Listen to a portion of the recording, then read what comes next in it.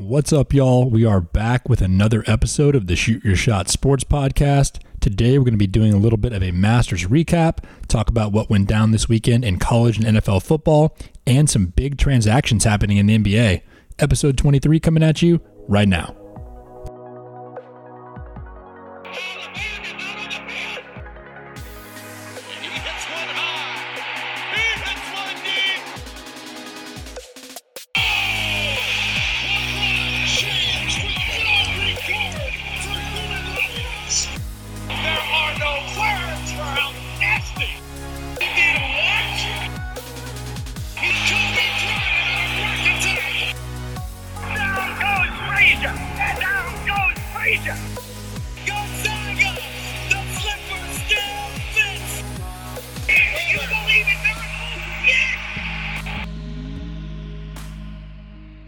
Welcome back, podcast fam. I'm Landon Pangburn along with my brother and co-host Preston Pangburn. We were recording this on Monday night, which is a little bit different than our normal schedule, but excited to be back on the mics. We had a big weekend in sports, and we're already one day closer to the weekend. P, how you doing? I'm great. I'm particularly excited for this episode. Just to let everyone know, Landon lied to you during the introduction. We're actually hitting you with a bait and switch. In honor of this being episode number 23, we are going to spend 4 hours talking in circles about who is the GOAT in the NBA between LeBron James and Michael Jordan, just to talk in circles, get really mad at each other, and arrive at no concrete conclusions. So buckle up. Get ready. Oh, man. I just can't even imagine that. I get super heated in that debate, even though I don't really like the debate in the first place. So I don't know how that would go. No, it's incredibly stupid. I'm joking. I think Stephen A. Smith and Max Kellerman have that one covered. We are going to talk about the things we mentioned. I was going to say, let's take another switch and talk about politics.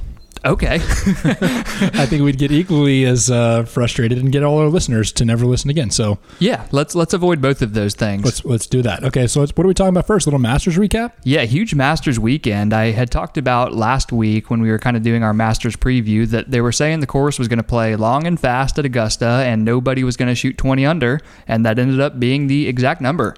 Dustin Johnson blew away the field. Second place was, minus 15? He blew these guys away by 5 strokes, and happy for DJ. He's got Paulina Gretzky, now he's got a green jacket. What else does a man need? Yeah, he was killing it. It's kind of crazy to think that if you watched him play for the duration of the weekend, he actually could have scored a little bit better. His ball striking was incredible. He had a number of birdie putts that he just didn't miss. His putter was hot at times and not at others, but 20 under, and he could have done better. When he's on, like he was, I guess it was pre-COVID, the last time he was on a really hot streak, he's just kind of unstoppable. I don't really know what you do to beat that guy. Right, and it's funny because this was only his second major win, which is crazy to think about because he spent a good amount of time at world number 1. He's just kind of always at the top of the leaderboard. He's one of the first guys you think of, greatest golfers in the world. So I'm happy for him to get this one, get the green jacket, and kind of solidify his career and his legacy with it.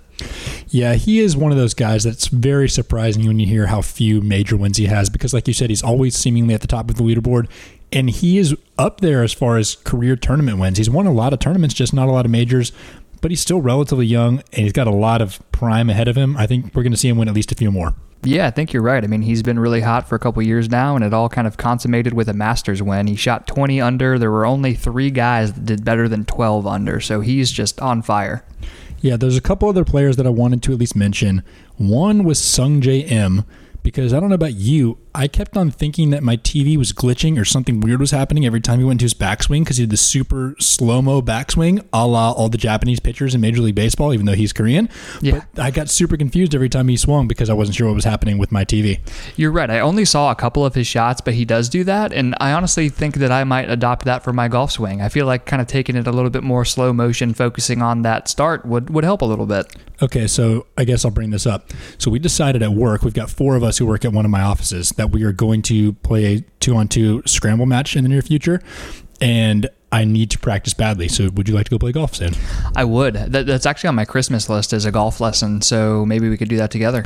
Get a lower rate. And since we're talking about Sungjae Im, we didn't do this on purpose. They're going to laugh if they hear this because, okay, you'll know why.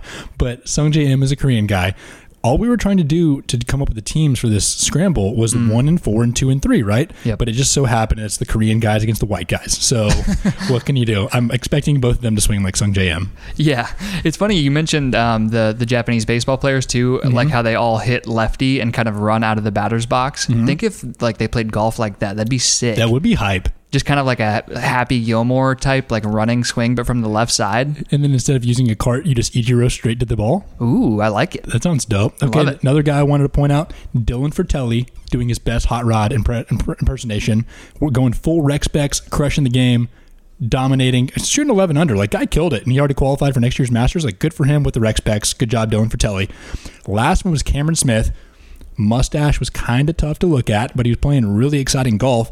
He deserves a shout out because despite the fact that he seemed to me to be all over the course, he was kind of always seeming to be scrambling. He was the first player in Masters history to shoot in the 60s for all 4 rounds, had an amazing 15 under as his final score, still lost by 5 strokes, but great performance by Cameron Smith. Yeah, there were a couple guys like Cameron Smith, who you mentioned, who played really well kind of out of nowhere. And then I guess before we move on from golf, we should at least mention Tiger. He was the defending Masters champion, came out, had a decent Thursday, kind of towards the top of the leaderboard, and then it kind of fell off from there. Tiger didn't play all that well. He had a 10 on hole number 12, I think, on Sunday, where he hit 3 consecutive shots into the drink. So hate to see that from Tiger, but hopefully he can get at least one more Masters or one more major here soon. Well, he had one of the weirdest 9s ever because after that 10 on the 12th hole, he went on to birdie 5 of the last 6. Like, what a crazy kind of turnaround that was. So pretty cool that he finished that way. And actually, it's fun to see the new Tiger afterwards in that way, because when he was in the clubhouse getting interviewed, he was kind of laughing about it. You just think of Tiger as not the kind of guy that would laugh about a 10 on a hole, but he's kind of turned a corner. He's a little bit more kind of free-flowing and easy going these days. So it was fun to see that out of Tiger. Yeah, and he also probably knew he still got to go into the clubhouse and put the green jacket on DJ. So as long as he got to be part of like the coolest ceremony in sports, I think like the presenting of the green jacket and the dinner that they do for the Masters is such like a prestigious club. So maybe he was just happy to still be involved in that. Speaking of which, what a really cool way for Dustin Johnson to get crowned with his first Masters, to get to have the green jacket put on him by Tiger Woods. Like, that's just really cool. Yes, for winning the Masters with no fans there, that's a good consolation prize to have Tiger crown you champ. It is a good consolation. All right, we moving on to the NFL now? Let's do it. And the best play, kind of the highlight of NFL Sunday this week, was what they are calling the Hail Murray. Ooh, yeah, I like it. Love it. 11 seconds left in the game. Kyler Murray, down by 4 against the Bills, rolls out to his left, chucks it to the end zone, and an incredible catch by DeAndre Hopkins. Just goes up and gets it over like 3 Buffalo Bills, maybe even 4, kind of right in that vicinity. You just see a bunch of hands up there, don't know whose is whose, and then he just comes down with it for the game-winning tutty. What'd you think of that? Yeah, that was, first of all, the scramble before was cool. So he kind of was under pressure and could have gotten sacked, made a cool move, running to his left, so running the wrong direction, kind of stops and turns his feet and hips real quick and just guns it up there. So great play by Kyler Murray in the first place to even get the ball down there. And then secondly, it's not that surprising that DeAndre Hopkins got up there with his hands alongside everybody else, because he's a big guy. He can jump. Like, he's a good athlete. But the strength of his hands was the thing that stood out the most to me. Like, he's got 3 guys jostling his arms, trying to knock the ball out on the way down. Just holding on to that was incredible. It's also funny to look back because, at least to me, the last big kind of crazy Hail Mary play, not really Hail Mary, but last second wild win that I remember in the NFL was a couple years ago, the Vikings over the Saints in the playoffs, and that was a Stephon Diggs play. And in this game, Stephon Diggs caught the touchdown with whatever it was, under 30 seconds left right before this, to put the Bills back ahead. So he was involved in this as well before the Cardinals came back down and won the game in the last play. So yeah, pretty crazy. Stephon Diggs just enjoys being involved in these miracle play games. But yeah, it did kind of remind me of an Aaron Rodgers Hail Mary from a few years ago, where he's kind of rolling out to his left and someone's chasing him from behind. So he has to very quickly turn his body the other way and just chuck it before he gets killed. But yeah, it's unbelievable how it worked. And not just the play itself, but the implications of it.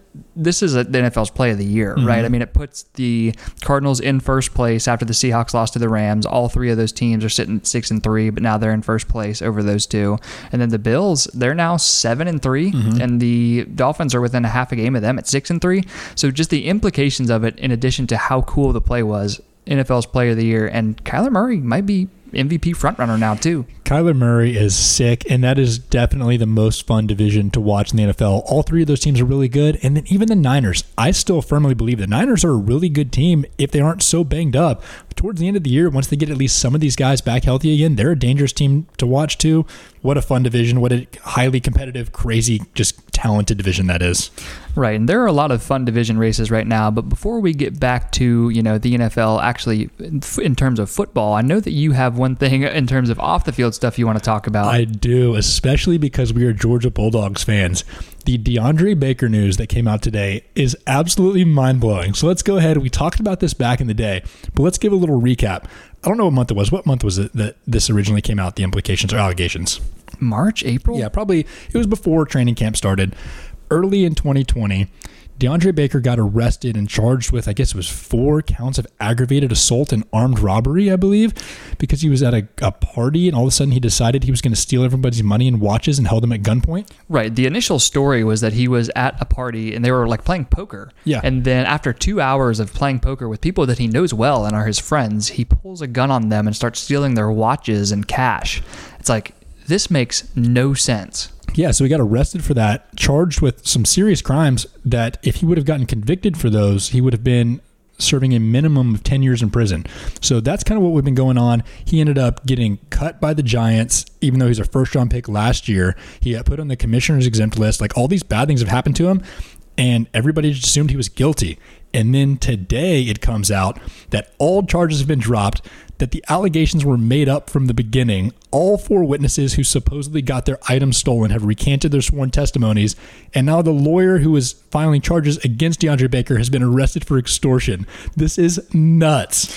Yeah, it's crazy because when this happened, I was like, wait, is this the worst crime of all time? Just Yes. robbing people that you know personally, that like know exactly how to find you. They've seen your face. Like they probably your have name. pictures of you from that night. Like, you're going to get caught and go to prison. It just made no sense. But now it has flipped on its head, and now this is the worst extortion case of all time. It is so bad. What kind of plot is that? It's so bad. So apparently this lawyer told DeAndre Baker through whatever means, I don't really know how they communicated, I don't know all the details yet, but he wanted $266,000 per person, so a little bit over $1 million total, and they could make the charges go away or whatever.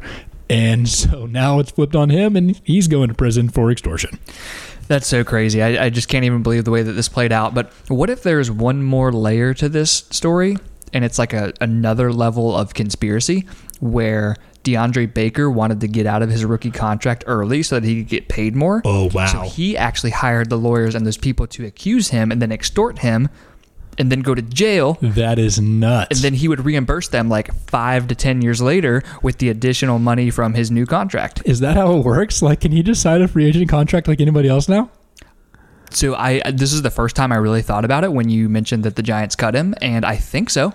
That's crazy. Maybe people should do this more often. Yeah.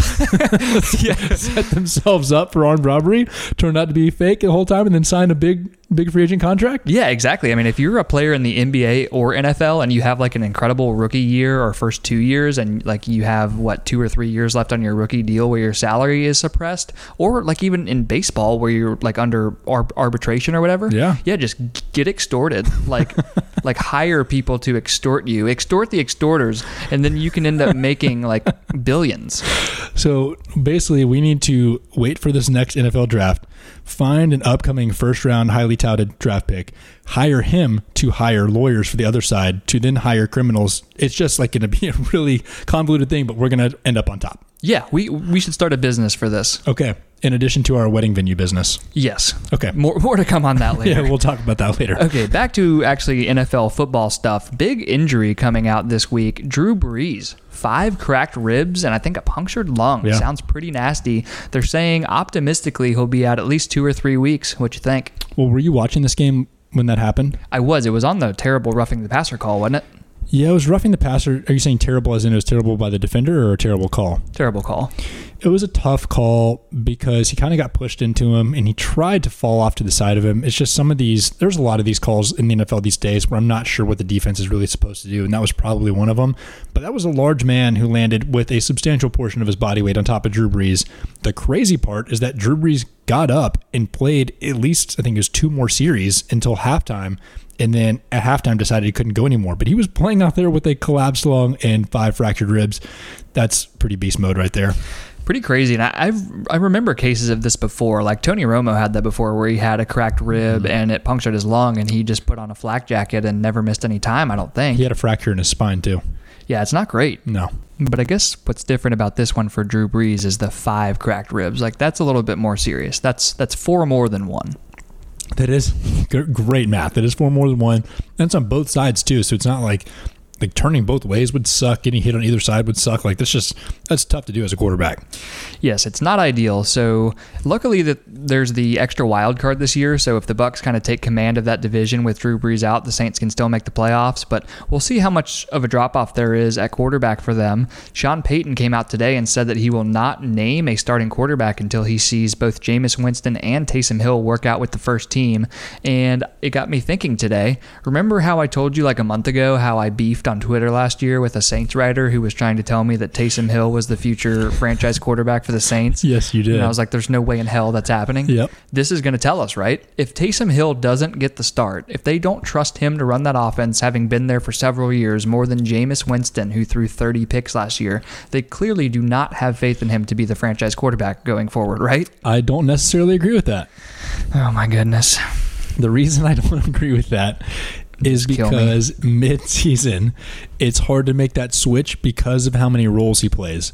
So if you take Taysom Hill out of his other roles, which is literally covering kickoffs, covering punts, being a tight end, an H-back, a blocker, a receiver, a runner, a kind of mix-it-up wildcat quarterback, if you take him out of all of those roles, then you've got to switch everybody else around.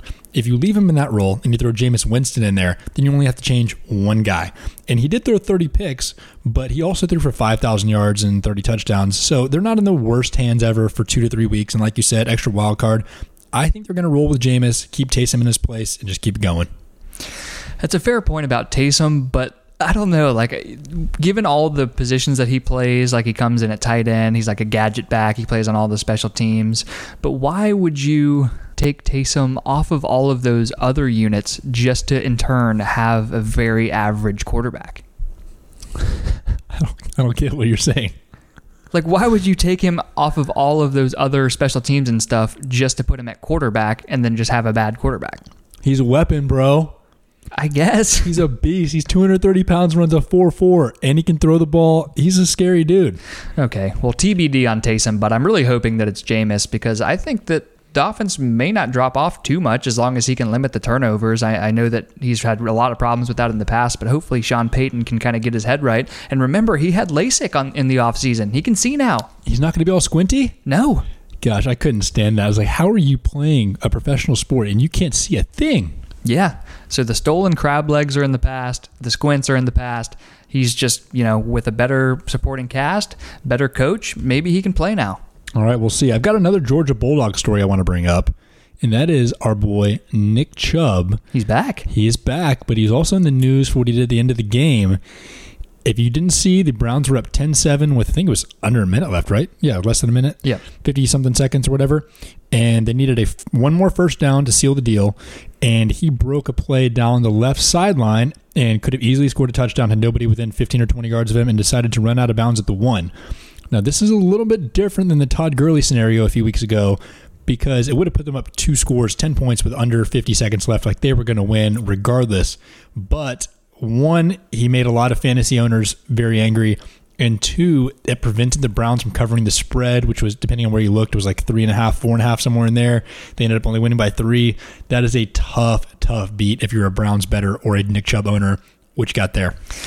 Yeah, very tough beat for the bettors. I have Nick Chubb in our Guillotine League, so if I got guillotined this week and it was by like 6 points or less, I'm not sure I could have ever forgiven my boy Chubb, but luckily I survived. From the betting perspective, in our Love It or Fade It, and just in general, I took Texans +4, so, never a doubt. There we go. You'll take it. So we talked about the Drew Brees injury. One other quarterback-related injury story that I wanted to bring up was the return of Alex Smith. He made his first start since his horrible leg injury a couple years ago and kind of balled out. They didn't get the win, but the fact that he was able to stand in there for a full game, threw for 390 yards, I think he threw 55 passes, Just incredible. Really, really cool to see him back. Like already, I don't care what happens the rest of the year. He's the comeback player of the year because it is a miracle that he's on a NFL football field right now. Yeah, very happy for Alex Smith and his family with him being back. But honestly, him being on the 2-7 Washington football team who are just trying to tank and then draft a quarterback, it's kind of like whatever. I hope I don't have to watch the Washington football team play anymore this year. I'm not whatever about it. I think it's incredible. Just, I guess it might be what I do professionally in the medical field. Like this guy has no business being able to run around ever again and play football. It's amazing. He's able to do what he does. I did think it was funny, and I thought of you when I saw this. He apparently has been watching tape of Phillip Rivers to figure out how to play without being able to run. No way. Yeah. That's pretty incredible. It is funny. If you remember, people don't really talk about it a whole lot because he's not like a runner as far as for yardage, but he was a really good athlete and scrambler. And I mean, he was fast prior to his injury. Oh yeah. He was a Urban Meyer quarterback at Utah. He was a dual threat guy. Yeah. He could run. Yeah. He clearly does not have that in his game anymore. I don't know if you know this. He has pretty bad drop foot because he had some serious nerve damage go on. So he has to wear an AFO. It's like a brace that keeps your foot from dropping and everything. Yeah, the only reason I'm familiar with that is Jalen Smith. I know he deals with that too. Yeah, so he has drop foot, so he can't run very fast. Plus, I think they did a muscle transfer, so he's lacking some of the muscles in his right leg. Like he just can't run very well. But just the fact that he has to watch Phillip Rivers to see, because he's still twice as fast as Phillip Rivers, to see what he does is pretty awesome. Yeah, Phillip Rivers is a really good guy to study if you want to figure out how to play quarterback when you can't run, can't tackle, or throw a Hail Mary. Although there are a few of those guys, I watched Big Ben try to scramble outside the pocket yesterday, and he was running slower than Sung J M's backswing. Yeah, Big Ben, he's a slow mover, but he's always just been that guy who kind of lugs around in the pocket, and even if you hit him, you can't bring him down. But that's actually a good segue because I wanted to bring up the Steelers next. With their win over the Bengals on Sunday, they moved to 9-0. I have to talk about it. They going 16-0? Oh, man. I have to go no, just because the odds are against them. The fact that very, very few teams have ever done it. I guess it's the 72 Dolphins and what was it, the 2007 Pats? So those are the only two teams that have done it? Yeah, 2007 Pats, 18-1. So just because of the odds being against them as far as history in the NFL, I'm going to say no, but they are a very, very good team. They're really good. The defense is nasty. I just want to read the remaining schedule real quick. At Jaguars, home against the Ravens, home against Washington, at Bills, at Bengals, home against the Colts, at Browns. So there are, potentially a couple losses in there, particularly at Buffalo. That's a tough environment to go into. And then maybe at Browns in week 17 because they might be resting some starters if they wrap up the 1 seed, but something to keep an eye on. Yeah, there's definitely a few difficult games in there. I'm going to predict that they lose it in week 16 against the Colts because of a Phillip Rivers rushing touchdown. Love it. Absolutely love it. Okay, I'm gonna say that they go 14-2. They lose at Bills to ruin the perfect record and then don't care anymore. So like I just said, they end up losing week 17 to the Browns. I just wanted to make a joke about Phillip Rivers rushing touchdown. I actually would pick the Bills for when they lose as well. Okay, fair enough. I like that we both are not even talking about them potentially losing at home to the Ravens, which I want to mention real quick. The Ravens' latest stinker on Sunday Night Football against the Patriots. What'd you think of that game? Yeah, I actually had that written down in my notes as something I wanted to bring up as well. They just don't look good. Their offense especially just they're broken. Can't get it moving. I think it's partially that for the same reason that they were good last year is maybe why they're bad this year. So last year, every week, I remember watching them and being like, this is something I've never seen before. This is a different offense than I've ever seen anyone run in the NFL. The way that they used Lamar Jackson, the way that they had kind of backs going in different directions, and they had this kind of interesting lineups and backfields and everything. It was just so unique. And I feel like the NFL has just gotten enough tape on them that they figured it out and they know what to do. And now because of Lamar Jackson's at times ineptitude throwing the ball, they just don't really have a way out of it. Exactly. And there's kind of a variety of problems, and it's hard to know what to attribute it to. Like, it's partially because Lamar struggles to throw it outside the numbers and farther down the field. It's partially because they don't really have any great weapons. I mean, Mark Andrews is a good tight end. Hollywood Brown is solid, but their receiving core is just not anything special. And then we talked about last week, Lamar saying that defenses were calling out their plays at the line, so maybe there's some predictability going on there. But anyway, the moral of the story is their offense is broken, and I'm just going to declare right now, the Ravens, their season's over. From a From a standpoint of being a contender to win the Super Bowl this year, I'm done with them. Wow. Okay, so right now they're 6-3. So we got 7 games left. What do you think they finish at after the regular season record-wise? I think they go 11-5 and make the playoffs and lose in the first round. Oh, okay. I guess that's really not that outside the box, because that's kind of what they tend to do, right? They're a good team, but that's just not a contender in January and February. Which is crazy because their defense is loaded. They made a couple of those big trades, one for Calais Campbell, who's now out, and then Yannick Ngakoue, right? Mm-hmm. Yeah, so it's a really good defense, but their offense is just letting them down, and I just don't think that they're going to beat good teams in the playoffs. All right, we keep an eye on them. And then another good team that struggled yesterday is the Seattle Seahawks. They kind of got locked down by the Rams. What did you see there? Well, I saw a game that was supposed to be a shootout and ended up kind of sucking. Mm-hmm. Yeah, the Seahawks just couldn't get it together on offense for one of the first times this year. I mean, Russell Wilson, Mr. Unlimited, front runner for MVP, came in, put up 17 points against, a pretty mediocre LA defense. So, yeah, that was an interesting one. And my biggest takeaway from it is it was a huge one for the NFC West, because now all 3 teams, Cardinals, Seahawks, Rams, all sitting there at 6-3, division wide open. Yeah, and you talked about the Seahawks not being able to get it going. The Rams couldn't really get it going for that matter either. One thing that was kind of cool is this matchup between DK Metcalf and Jalen Ramsey. And Jalen Ramsey clearly won that one. For the most part, pretty much locked down DK Metcalf, which is incredible because nobody has really been able to do that this year. He's a stud corner. I kind of like when you get to see those just battles of the best and see who comes out on top, and that was one of them. It was. So DK Metcalf, like you said, got locked down, and I think Tyler Lockett's dealing with a little bit of a minor injury going forward. Mm-hmm. So, yeah, watch out for the Seahawks. There might be a little bit of trouble in paradise. We'll see there. What else you got in the NFL? One last thing I just want to mention is that the NFC East continues to be the woat. The Eagles lost to the Giants yesterday, but they remain in first place at 3-5-1 after getting victimized by Danny Dimes and a couple long rushing touchdowns. God, this division is just so bad. And other than those two, the Eagles and Giants, you've got the Washington football team and the Dallas Cowboys both at 2-7, fighting for who is going to get relegated to the Big 12. So a lot of big things happening in that division. It is so bad. I think it's funny how good the Eagles are at rushing the passer, but they can't stop Danny Dimes from running. He runs all over the Eagles every time. What is that? Danny Dimes, man. He's just unstoppable. Ask Sam. He's unstoppable twice a year against the Eagles. I guess. It's unbelievable. Yeah, the NFC East sucks. Let's hope we don't have to watch much of that the rest of the year. Right. Well, let's stay on football. I want to move to college football just real quick and touch on a couple things. My biggest takeaway from the weekend, Michigan lost at home 49-11 to Wisconsin. They looked like they kind of quit out there. People are starting to talk about Jim Harbaugh maybe having one foot out the door on his way back to an NFL opening. What you think about that? Yeah, it seems like they've just kind of come to the end of the road, right? I don't know what they do going forward. I don't really know if they have a better option, really, to be honest with you. Michigan is just kind of screwed. They compete and play against Ohio State, who is an absolute machine right now, like the likes of Clemson and Alabama. It's those three, right? Clemson, Alabama, Ohio State. They just got the ball rolling with recruiting, with coaching, with sending guys to the NFL. They're just on fire.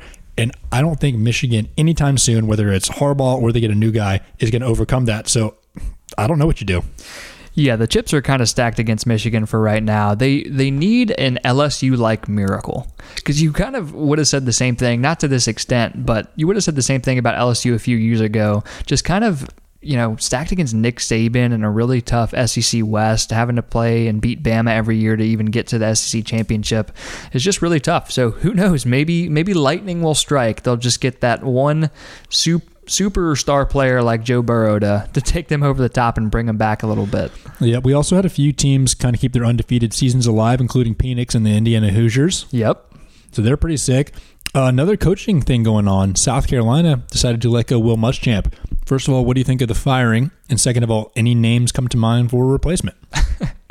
I was having this conversation with my friends earlier today about Will Muschamp. I mean, consider me shocked. Like, who would have thought that this wouldn't have worked out? He didn't do well at Florida, and he went to a worse school with a worse recruiting base and worse resources. Like, how did it not work? Yeah, that's the same thing with South Carolina. That's a really, really tough spot to be. You're stuck in between recruiting against Clemson and UGA, and like you said, not great resources, recruiting base. Just a really hard job. It is. And South Carolina, I kind of put them in the bucket with Miami and Nebraska, who just back in the day or at some point had this golden era that was either sparked by an incredible head coach or just some, era of recruiting that went really well. They're just never coming back. Yeah, I think you're probably right. And then you also got to throw out Liberty. The Liberty Flames won 58-14 against Western Carolina, 8-0. Dominant. They are dominant. And I saw Hugh Freeze's electric pregame speech. I mean, the guy's got the ball rolling right now. And it made me think as I was watching his pregame speech, do you think like anyone in the locker room is just like, it's kind of weird playing for a guy who I know is just like, this is just a stepping stone? Yeah, that would be kind of strange. Although he did just sign a long contract extension. Oh, he did? He did. I'm sure he will break that. He will absolutely break it. But let me try to figure out what it is real quick, because I think it just happened like maybe last week. Okay, well, while you're looking that up, I also want to talk about one more thing. Florida beat Arkansas 63-35 this weekend after a really impressive performance and a big win over Georgia. Florida quarterback Kyle Trask threw for 356 yards and 6 tutties. He's moving up on the Heisman list. What do you think about that? Yeah, he is. We've already mentioned a few guys. He looks really good. I just want to know if the season ended today, who's your Heisman Trophy winner? As much as it pains me to say it as a Georgia fan, I'm going Justin Fields. Are you? He's played like 3 games. His team's undefeated. He's got sick numbers. I would have to go with Mac Jones. That guy has killed it. That pains me as a Georgia fan too, but that guy, he's actually good. When he came in last year, I thought he was just a guy. Now I think he's a star. Yeah, and he started to emerge as like a potential late first-round pick. There's always a quarterback that emerges in the draft and is a high riser like we talked about with Joe Burrow. I mean, he's not going to get to that extent because, maybe no one else does ever again. Yep. But Mac Jones is for real. He is for real. Okay, I got the numbers on Hugh Freeze. He signed an extension through the 2026 season, and he is the highest paid non-Power 5 coach in college football, making $3 million per year, which is pretty sick at Liberty. He's probably going to save at least half of that every season for whenever he does get a new Power 5 job so he can pay the players to come to the school. Yep. But at least he's got that money in the bank to kind of work with. Yeah, I mean, good for him getting a long-term deal. He's a guy of high character and integrity, so I am sure that he will honor that contract. Yeah, he has proven that in the past. Yes, exactly. Well, that's about all I got for college football. You want to talk about my favorite topic of the day, and that's the NBA. Yeah, big things popping in NBA today. Like big roster moves happening. What do you want to start with? Let's do the Chris Paul trade. We talked about that on our last episode about how that was kind of speculation, and now it's happened. Chris Paul to the Suns in exchange for Kelly Oubre, Ricky Rubio, and a protected first-round pick going back to the Thunder. What do you think about it? I actually really, really like it from both teams' perspectives. So first of all, the Suns, because that's probably the more immediate ramifications. So they have a really talented roster, especially of like younger guys. So first of all, Chris Paul coming in there provides a leader for a team that is going to try to contend for a playoff spot this year.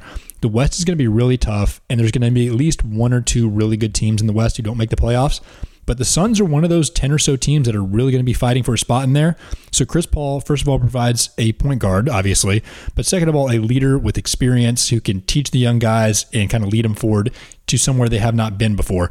And then in addition to that, they only have him signed for the next couple of years, and the timing works out perfectly, which I'm sure is one of the reasons they wanted Chris Paul, is that when their young guys, namely Mikal Bridges and DeAndre Ayton, come off the rookie deals and need to get paid with bigger contracts, that's when Chris Paul's contract expires. So that's not going to interfere with re-signing those guys at all. So they can keep their young core together long term while also competing for playoff spots in the next couple of years. So I love it for the Suns.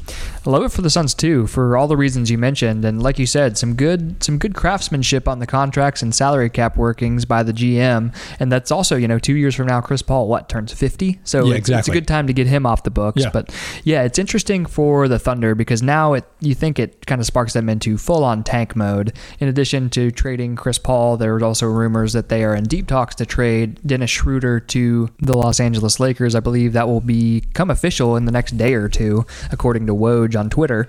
And then also, who's next? I assume they've got to trade Steven Funaki Adams next if they're trying to go full tank. Yeah, I think so too. I thought it was interesting when I got on ESPN as soon as I saw this news today that they did the trade grades like they normally do, and they gave the Suns, I think it was a B-, and they gave the Thunder an A, which is interesting. I guess they really liked how many young players they got. The salary cap situation looks really, really good. and they just have a ton of draft assets over the next 3 to 5 years, like a ton. And it's reminding a lot of people of what they did when Sam Presti first took over and ended up getting Kevin Durant, Russell Westbrook, James Harden. They're kind of going to start working in that direction. Yes, they're going to tank and they're going to rebuild in that direction, trying to win through the draft and young player acquisitions and just kind of building up from the ground up. Yeah, they're doing a good job of that, and I've seen a bunch of kind of funny memes about their GM, Sam Presti, over the last day or two, just saying he's just a hoarder of first-round picks, and that could pay off for them in the future, like you said, with those big three that he drafted a few years ago. But yeah, keep an eye on the Thunder. I mean, they've got a couple of good young pieces with Lou Dort and Shai Gilgeous-Alexander. Now they've got Chris Paul off the books, so they could be really fun in a few years. Yeah, it's funny how quickly we forget when teams do this. Like, we always kind of dread this as teams are going into tank mode and as they're hoarding draft assets, and we think that the future of them being good again is so far away. It's not that long ago that the Boston Celtics were in this very same situation, getting rid of Paul Pierce, Kevin Garnett, Ray Allen, Rajon Rondo, starting back from the ground up, acquiring all these draft assets, and now they've built it back up with Jason Tatum, Jaylen Brown, and this young core they've got, and they're a stud team again. That's exactly what the Thunder are trying to do. That's a very fair point, but counterpoint is the Boston Celtics are a destination that can at least land a halfway decent free agent. Absolutely. The Suns probably aren't. Yes, like when you can just go out and sign Kemba Walker, that's pretty huge. For sure. But anyway, yeah, well, keep an eye on these teams. The Suns are really fun. I'm excited to see that starting five. So who's it going to be? Chris Paul, Devin Booker, Michael Bridges, DeAndre Ayton. Who's the fourth? Saric? Probably Dario Saric, who's not a bad player at all, and he's still young. I mean, that's pretty good. It's pretty well-rounded. That's a squad. I was looking at this earlier. You might laugh at this, but I think this is a legit rotation. So 3 guys off the bench if you go guard, wing, big guy. Cameron Payne is actually a solid backup guard. I think he averaged like 10 points a game last year. Like, he's a decent player. Cam Johnson, who they drafted out of UNC a couple years ago, is a really good three-point shooter. I think he shot just under 40% last year as a young guy. Like, that's just a good player. And Aaron Baines is a solid backup big guy. Like, that's a good 8-man rotation. Yeah, like Aaron Baines, Cam Johnson, good, young, two-way wing, very athletic guy. Way out on campaign, but, what can you do? Is that as a Bulls fan? Yes, I hate that guy. Why? Because he sucks. Why does he suck? I can't remember what trade he was involved in, but he was supposed to be like this big prize of a trade. Was it Derrick Rose? I don't know. Was he involved in that? I don't know. Hold on, I'm looking it up real quick. Oh, never mind. Okay, it was for Taj Gibson and Doug McDermott in a second-round pick. But massive trade. That is huge. Doug McDermott and Taj Gibson. That you got to get a prize back for that. But he was supposed to be like actually good because that was like a decent team trying to add like pieces to a contender. And you get Cam Payne, and within like a month he gets sent down to the D League. Guy's a bum. Okay, last year Cam Payne averaged 11 points. 4 rebounds and 3 assists a game off the bench for the Suns, and he shot 51.7% from 3. No, he didn't. Yes, he did. No, he didn't. He shot 3.6 threes a game and shot 51.7%. That's sick. Guy's a bum. I mean, if you give that guy playoff minutes, you probably won't even make the playoffs. Yeah. You know how many games he played? 1. No, he played 8. The 8-0 bubble Suns because Cam Payne was in the building. Wait, is that the only games he played? Only 8 games he played. They were undefeated. Oh my goodness! How many minutes? He averaged 23 minutes a game. Whatever, dude. Cam Payne's terrible. All right. What else we got in the NBA? So the one I'm most excited about is the James Harden rumors. So it came out today that he wants to, quote unquote, play for a contender elsewhere, and his preferred destinations are the Brooklyn Nets and the Philadelphia 76ers. And I am just in love with the idea of him going to the Nets for several reasons. What do you think about it? That sounds like the biggest nightmare of a roster composition that I've ever heard of in my entire life. First of all, you got Kyrie Irving, who seemingly can't stand not being the best player on his team. He couldn't deal with being not the best player on the Cavs, so he decided to leave. Now he's got Kevin Durant, so he's probably already got a complex about that. He's going to be like, I'm just not the best player on this team. And now he's going to be the third best, and he's not going to be the primary ball handler because James Harden dribbles for the first 22 seconds of the shot clock every possession. Kyrie Irving will lose his mind within the first 15 games of the season if this happens. Yeah, and I'm excited about it because I'm pretty sure it's going to happen. Like, now that this is out there, I don't see how it doesn't happen because he's going to get traded one way or another, and it's going to be to one of these two teams. And so I don't know exactly what the Nets have to give back. I assume it's going to revolve around Karis LeVert and Spencer Dinwiddie. It's got to be. And multiple first-round picks, I reckon. I guess so. I kind of wish that they would trade Kyrie Irving for James Harden and banish Kyrie to the Rockets with a bunch of midgets who can't play. Yeah. That would just be fun for me. It would be kind of awesome because, like you said, with the whole primary ball handler thing, like you can't have Kyrie and Harden out there together, really, because they both need the ball. I mean, James Harden, despite his size, he's a point guard. Yes, he is the definition of a primary ball handler. He has the ball in his hands more than any other player in the NBA. And then Kyrie is also such an ISO player. He's like, give me the ball, get out of the way. That's his game. Kevin Durant can thrive in any offense because he's just a monster on the offensive end. He can catch and shoot with the best of them. He can cut off the ball. He's just a good player.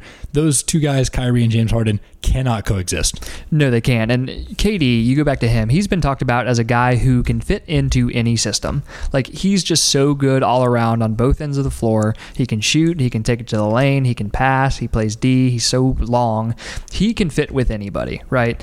But the fit of Kyrie and James Harden together just makes no sense. And I feel like Kevin Durant, he's going to have these flashbacks to playing with Russell Westbrook where these other guys are taking way too many shots. They're not getting him the ball enough. And I think that Kevin Durant's head might explode playing with either of them. Playing with both of them, I think, is going to be the funniest thing in the world. I just want to see, okay, so you know the statistic usage percentage in the NBA, basically how many usage rate. Yeah, how many possessions end with like you using the ball, like in one way or the other, shooting it or turning it over, whatever. I wonder if the three of their usages total over 100%. It's got to, right? Probably. It's literally the definition of not enough basketballs to go around. You can't do it. Yeah, and I remember people said the same thing when the Heat teamed up with LeBron, D-Wade, and Bosh. They were like, you got to think about it, as good as these guys are. I mean, only one of them can have the ball at once. But, like, they just don't play like that. LeBron was just the clear primary ball handler. Dwayne Wade was, a two guard that could play on ball or off ball depending on if LeBron was on the floor.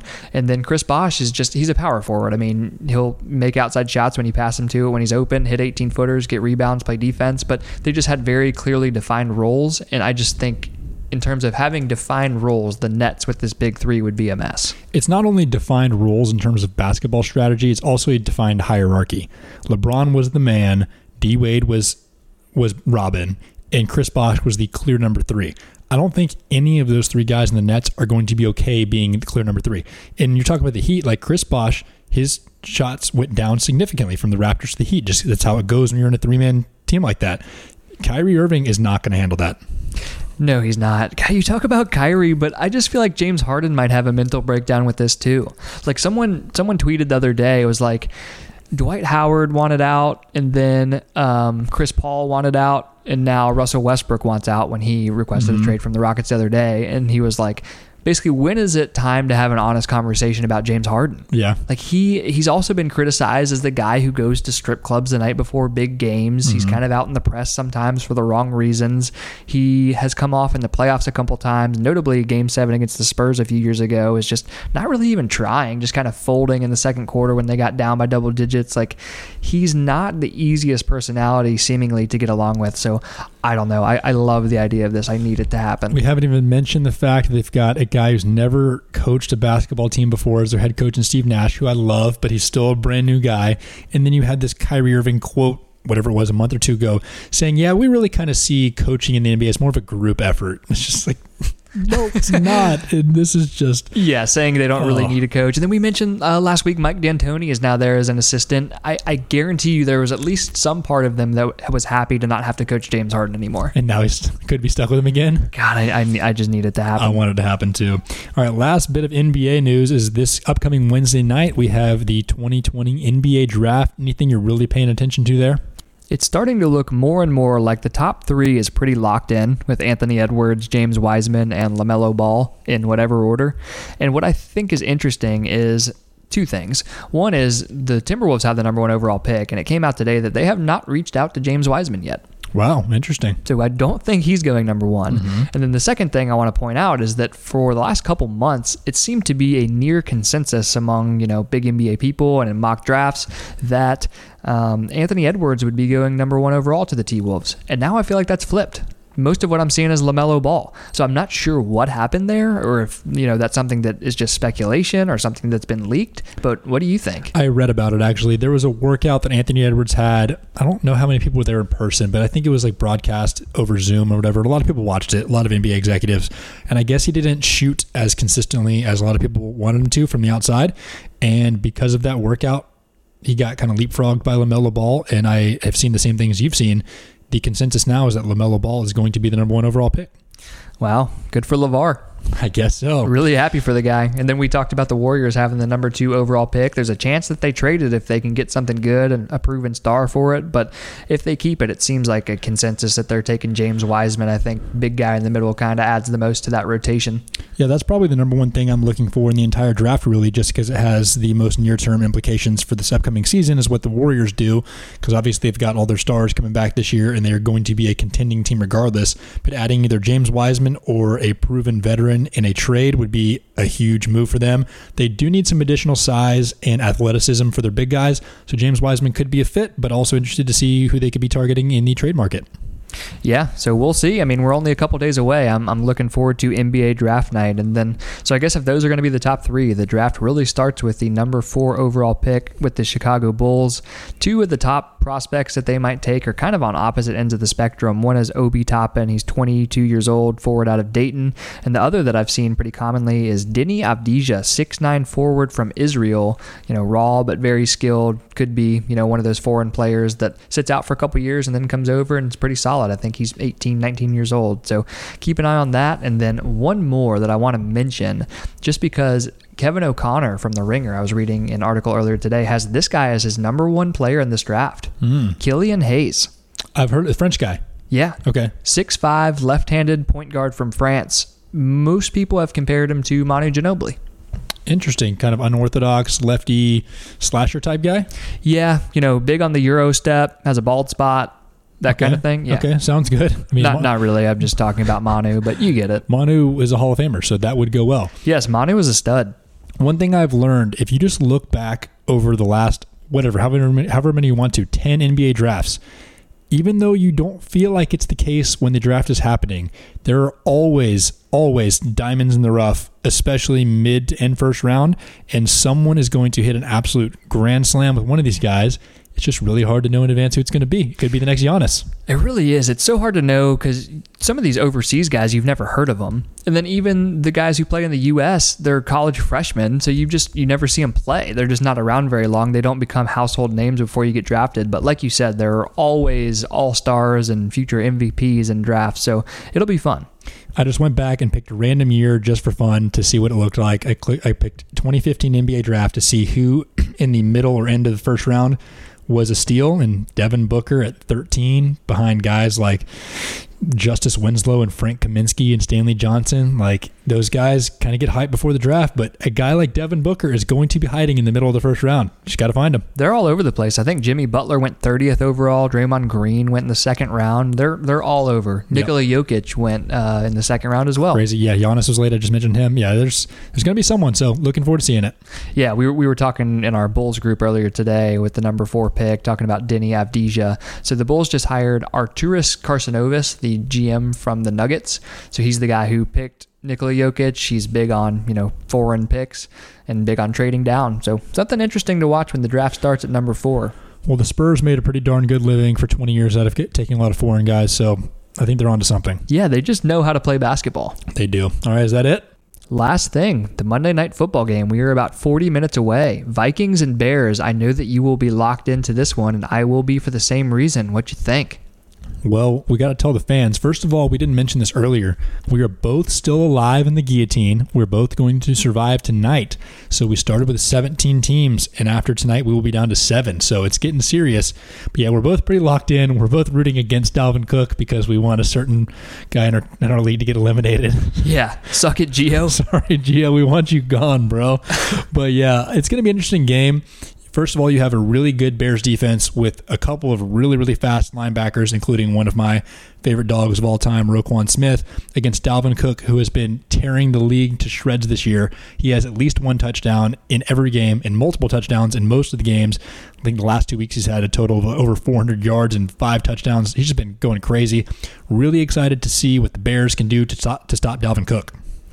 Right, and this game, when the first thing I think of is it's hard to find a more electric quarterback matchup than Kirk Cousins and Nick Foles. I mean, those guys both just pop off the screen. You absolutely love to watch them. It's just going to be a really, really fun Monday night game. But in all seriousness, Kirk Cousins, he's had his struggles in prime time. I don't really care about this game other than Dalvin Cook. Let's get him 16.5 points or less. That's why fantasy football is a beautiful thing, because a stupid game you don't care about becomes really exciting. Makes everything more interesting. Let's go. All right. Well, thank you all so much for listening once again. Don't forget to subscribe and follow us on Apple and Spotify. Leave us some ratings and reviews. Check out our next episode. Have a good day.